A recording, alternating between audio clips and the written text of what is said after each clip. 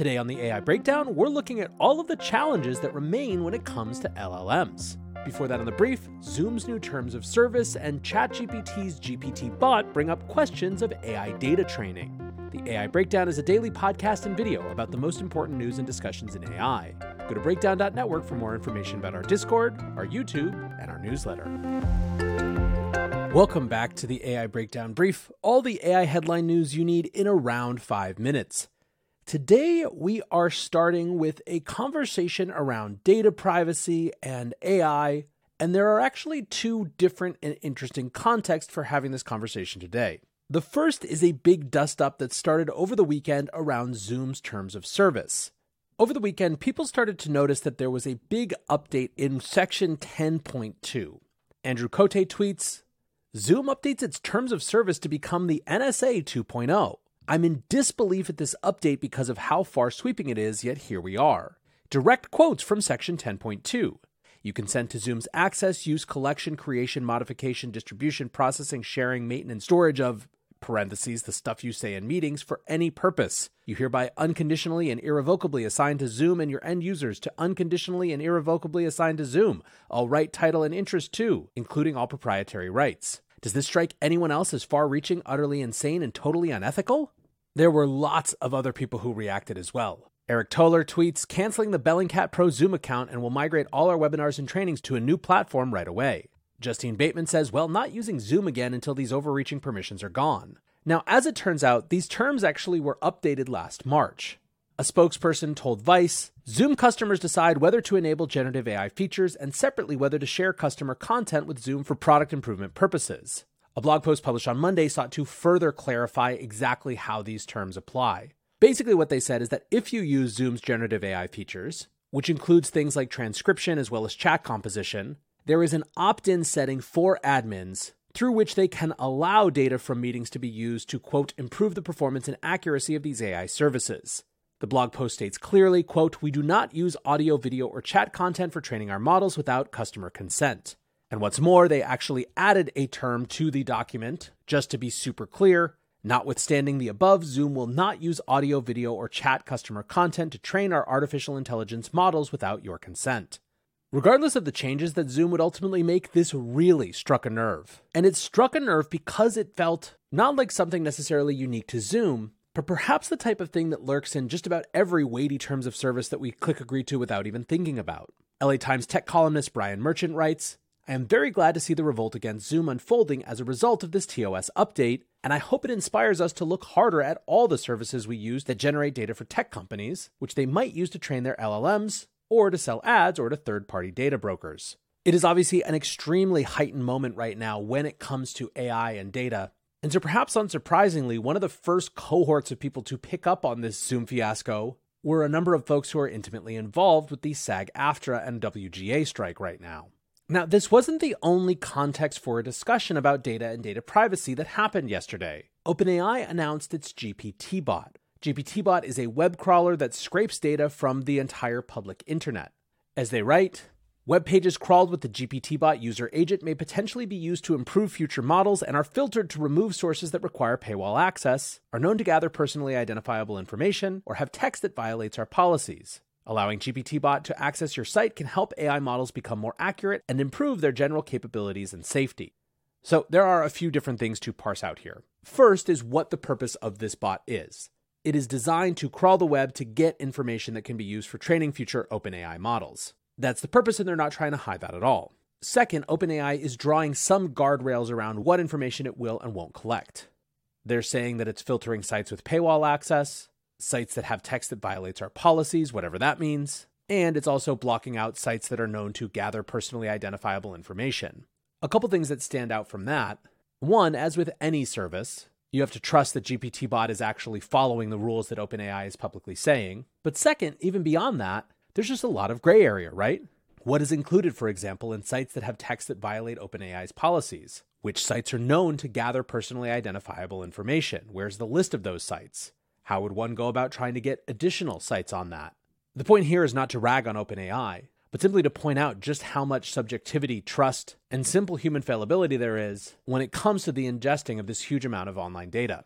Now, the other interesting piece of this that has generated a lot of discussion is that alongside the announcement of GPTBot, OpenAI also shared how people maintaining websites can block access to it. They share a simple line of code that can be used to disallow the GPTBot. They also even allow for a customized GPTBot access, where webmasters can specify some parts of their site that are on limits to GPTBot and some parts that are off limits. On the one hand, people were enthusiastic that you can actually prevent OpenAI from scraping your website now. On the other hand, some were skeptical about why anyone would allow GPTBot to crawl their websites. AI entrepreneur Mark Tenenholtz writes, "Most people don't block Google from crawling. Appearing in search results boosts traffic to your website. Unfortunately, ChatGPT does not, even if it's asked to cite sources. I expect a lot of people to block GPTBot." And of course, the interesting question is, if OpenAI makes it so easy to block access to websites, what is the incentive for anyone to allow access?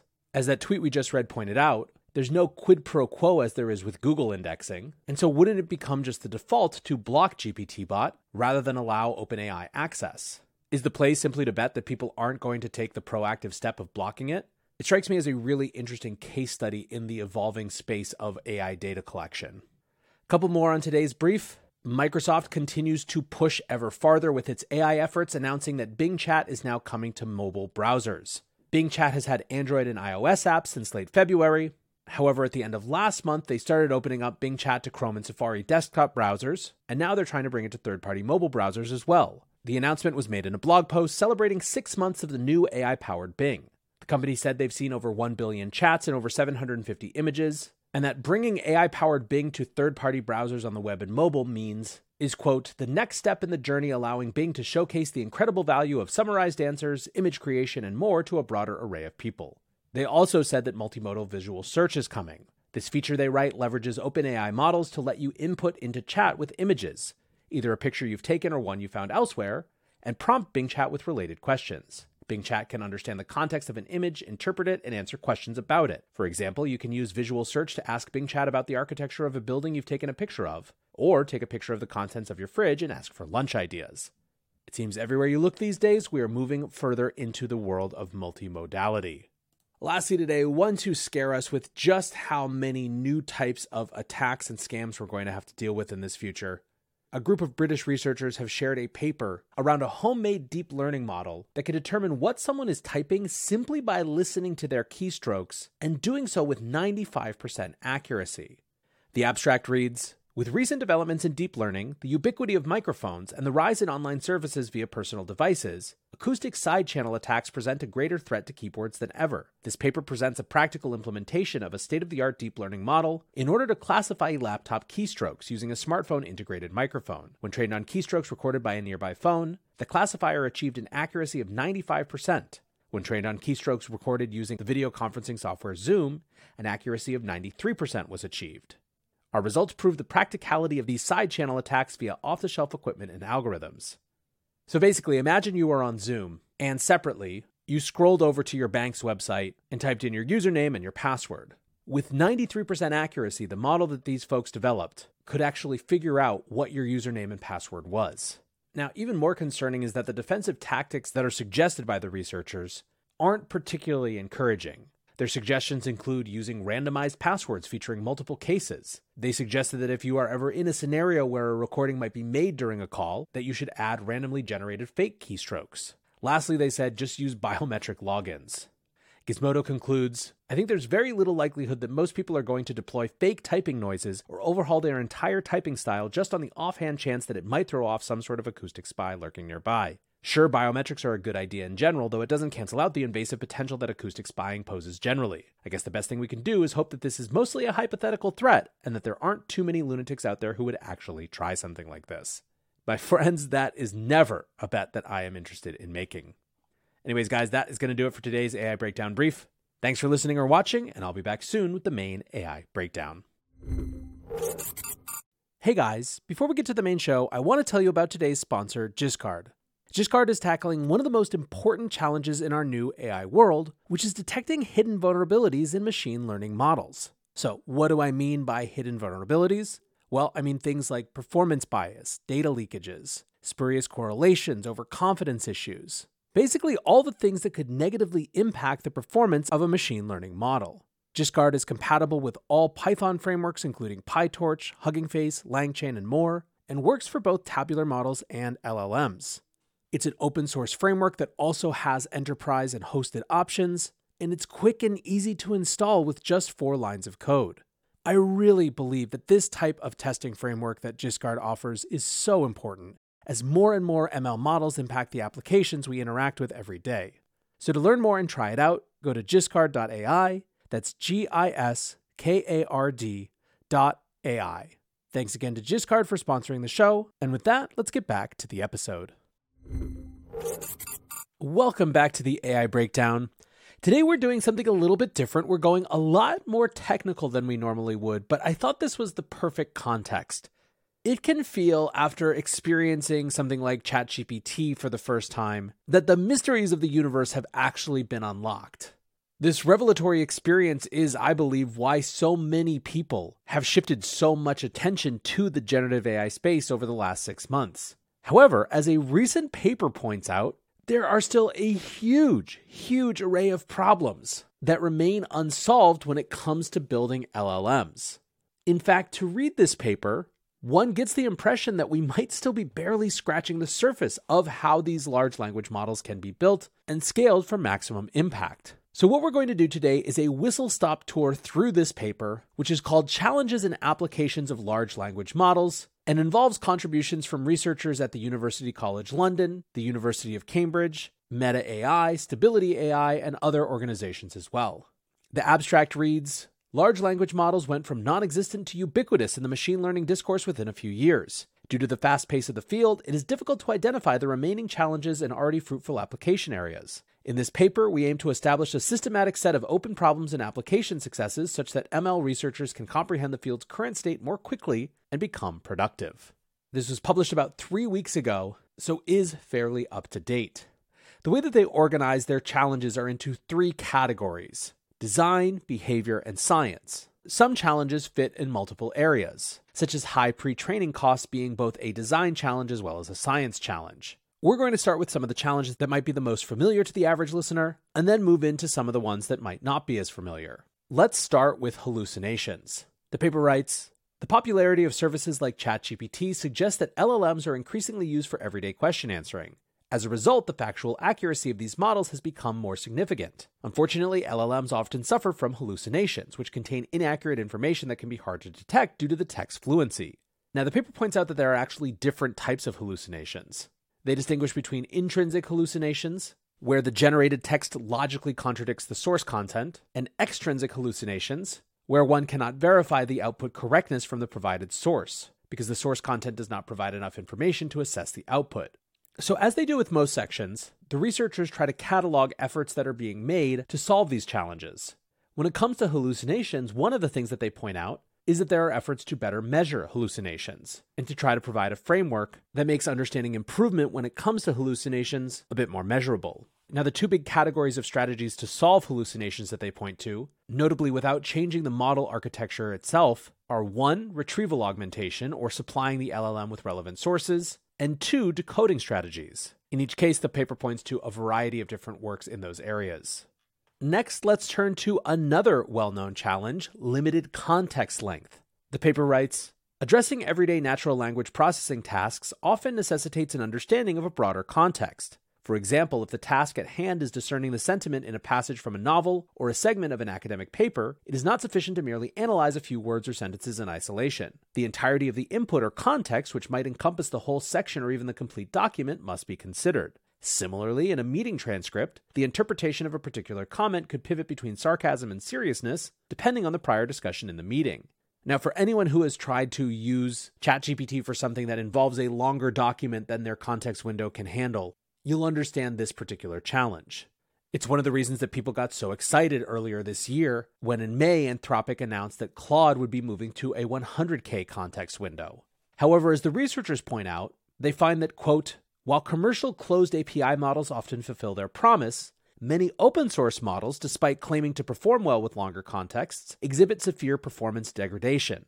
Basically, what the researchers point out is that there's a difference between being able to technically deal with long inputs versus performing well with long inputs. The researchers then point to 3 efforts around context length, including efficient attention mechanisms, length generalization, and even transformer alternatives as ways to address this issue. I think the transformer alternatives section serves as a good reminder of just how much things that seem known today are actually highly dynamic. The researchers write, while transformers are the dominant paradigm in LLMs today due to their strong performance, several more efficient alternative architectures exist. Another challenge they identify that is familiar to most of us is misaligned behavior. They write, the alignment problem refers to the challenge of ensuring that the LLM's behavior aligns with human values, objectives, and expectations, and that it does not cause unintended or undesirable harms or consequences. The researchers write that most of the existing alignment work can be characterized into either methods for detecting misaligned behavior, such as model evaluation and auditing, mechanistic interpretability or red teaming, or methods for aligning model behavior, such as pre-training with human feedback, instruction fine-tuning, or RLHF. Now, regular listeners of this show will know that this is a huge area of development. So much so that, again, Anthropic was also able to make news when they announced a very different approach to the alignment issue with their constitutional model. Anthropic is basically trying to challenge the paradigm of human feedback models, arguing that they have some real problems, including scalability, of course, as well as requiring people to interact with disturbing outputs. Now, this is far from just a theoretical problem. Just about a week ago, The Guardian published an article called Kenyan Moderators Decry Toll of Training of AI Models. Quote, it destroyed me completely. Employees describe the psychological trauma of reading and viewing graphic content. Plus, they point out low pay and abrupt dismissals. Now, the purpose of this video obviously isn't to get into what constitutional AI does differently, but more to point out that this is hardly a solved area, and that there is a lot of innovation in how people think about addressing this set of problems. But let's move more quickly through some of the other challenges which are perhaps a little bit less familiar. Outdated knowledge. As the researchers point out, factual information learned during pre-training can contain inaccuracies or become outdated with time. For instance, it might not account for changes in political leadership. However, retraining the model with updated pre-training data is expensive, and trying to unlearn old facts and learn new ones during fine-tuning is non-trivial. The efforts that they point out trying to address this include modifying model parameters, preserving model parameters, and retrieval-augmented language modeling. Another challenge they point out are unfathomable data sets. And this is just a fancy way of saying that because these data sets are so huge, they're much bigger than the number of documents that human teams can manual quality check. That creates a number of problems. Near duplicates in the training data set which degrade model performance, personally identifiable information that sneaks in and gets really hard to extract, and then there's things like pre-training domain mixtures, basically trying to get the right combination of information from different sources to produce the best results. In a world where there's such a huge volume of documents that these models are being trained on, humans simply can't quality check it all. Tokenizer reliance is another really fundamental challenge, core to how these LLMs have been designed. Tokenization, they write, is the process of breaking a sequence of words or characters into smaller units called tokens, such that they can be fed into the model. However, as they point out, this introduces computational overhead, language dependence, low levels of human interpretability, and problematic linguistic variance. Simply put, the number of tokens needed to convey the same information can vary greatly across languages, which is something that has to be accounted for when it comes to API pricing policy, so that certain languages aren't unfairly costed higher. Another perhaps slightly more familiar problem is high pre-training costs. As the researchers write, the vast majority of the training costs go towards the pre-training process. Training a single LLM can require hundreds of thousands of compute hours, which in turn cost millions of dollars and consume energy amounts equivalent to that used by several typical US families annually. Now, one of the big issues with these high pre-training costs is that it creates a situation where state-of-the-art results are, as the researchers write, essentially bought by spending massive computational resources. There are diminishing returns to how much more power can be thrown at these things, and so the risk is that it creates a set of haves and have-nots when it comes to who has access to the most advanced models, or more specifically, who has the ability to build the most advanced models. And to give you a sense of just how important this issue is, the recently announced Create AI Act, or Creating Resources for Every American to Experiment with Artificial Intelligence Act of 2023, explicitly establishes the National Artificial Intelligence Research Resource, which is a shared national research infrastructure that is designed to provide AI researchers and students from backgrounds that aren't Meta or Google the tools that they need to be able to experiment with the state of the art. Now, there are just a ton of additional problems that they identify here. High inference latency, which is a fancy way of saying that results are too slow. Prompt brittleness, which is something that anyone who has had to learn prompt engineering in order to figure out weird tweaks to get the model to perform what they want can understand. As the researchers define it, variations of the prompt syntax, often occurring in ways unintuitive to humans, can result in dramatic output changes. Another big problem is the indistinguishability between generated and human-written texts. Right now, for all the talk of AI detectors, there isn't a universally agreed-upon solution. The paper talks about post-hoc detectors and watermarking and other strategies, but it's still a real challenge and one that has big political resonance. Now, importantly, in addition to just identifying the challenges in general, the paper also discusses about how they come to bear in specific applications. For example, when it comes to chatbots, an issue is maintaining coherence. Multi-turn interactions, they write, make chatbots easily quote-unquote forget earlier parts of the conversation or repeat themselves. That whole issue with limited context window isn't just a problem for people who are trying to read long financial reports. The researchers point out that the largest genomes have vastly longer DNA sequences than existing genomic LLMs context windows can handle, constraining the types of genomes that can be successfully modeled using these approaches. Of course, there are issues of bias where the unbalanced views and opinions that show up in the training data end up skewing the LLMs towards biased human behaviors as well. And so again, the point here in this 72-page research paper is to firstly remind us just how much work there still is to be done when it comes to improving large language models. We're talking about dozens and dozens of different domains, each of which has huge numbers of research teams specifically focused on those issues. But what about for us laypeople, people who aren't involved in the solving of these challenges? I believe that we are going to be increasingly asked to make policy based not just upon what exists now, but what might exist in the future. Given that, understanding exactly where LLM's limitations and challenges lie feels incredibly important. I think having all of this in one space available for people to have as a jumping off point is also an incredibly useful resource. I will obviously include a link in the show notes so that you can go look at this paper yourself. And I hope this gave you just a little bit of a different sense of how much work there really is in front of us for the entire space around LLMs. Thanks as always for hanging out with the AI Breakdown. Until next time, peace.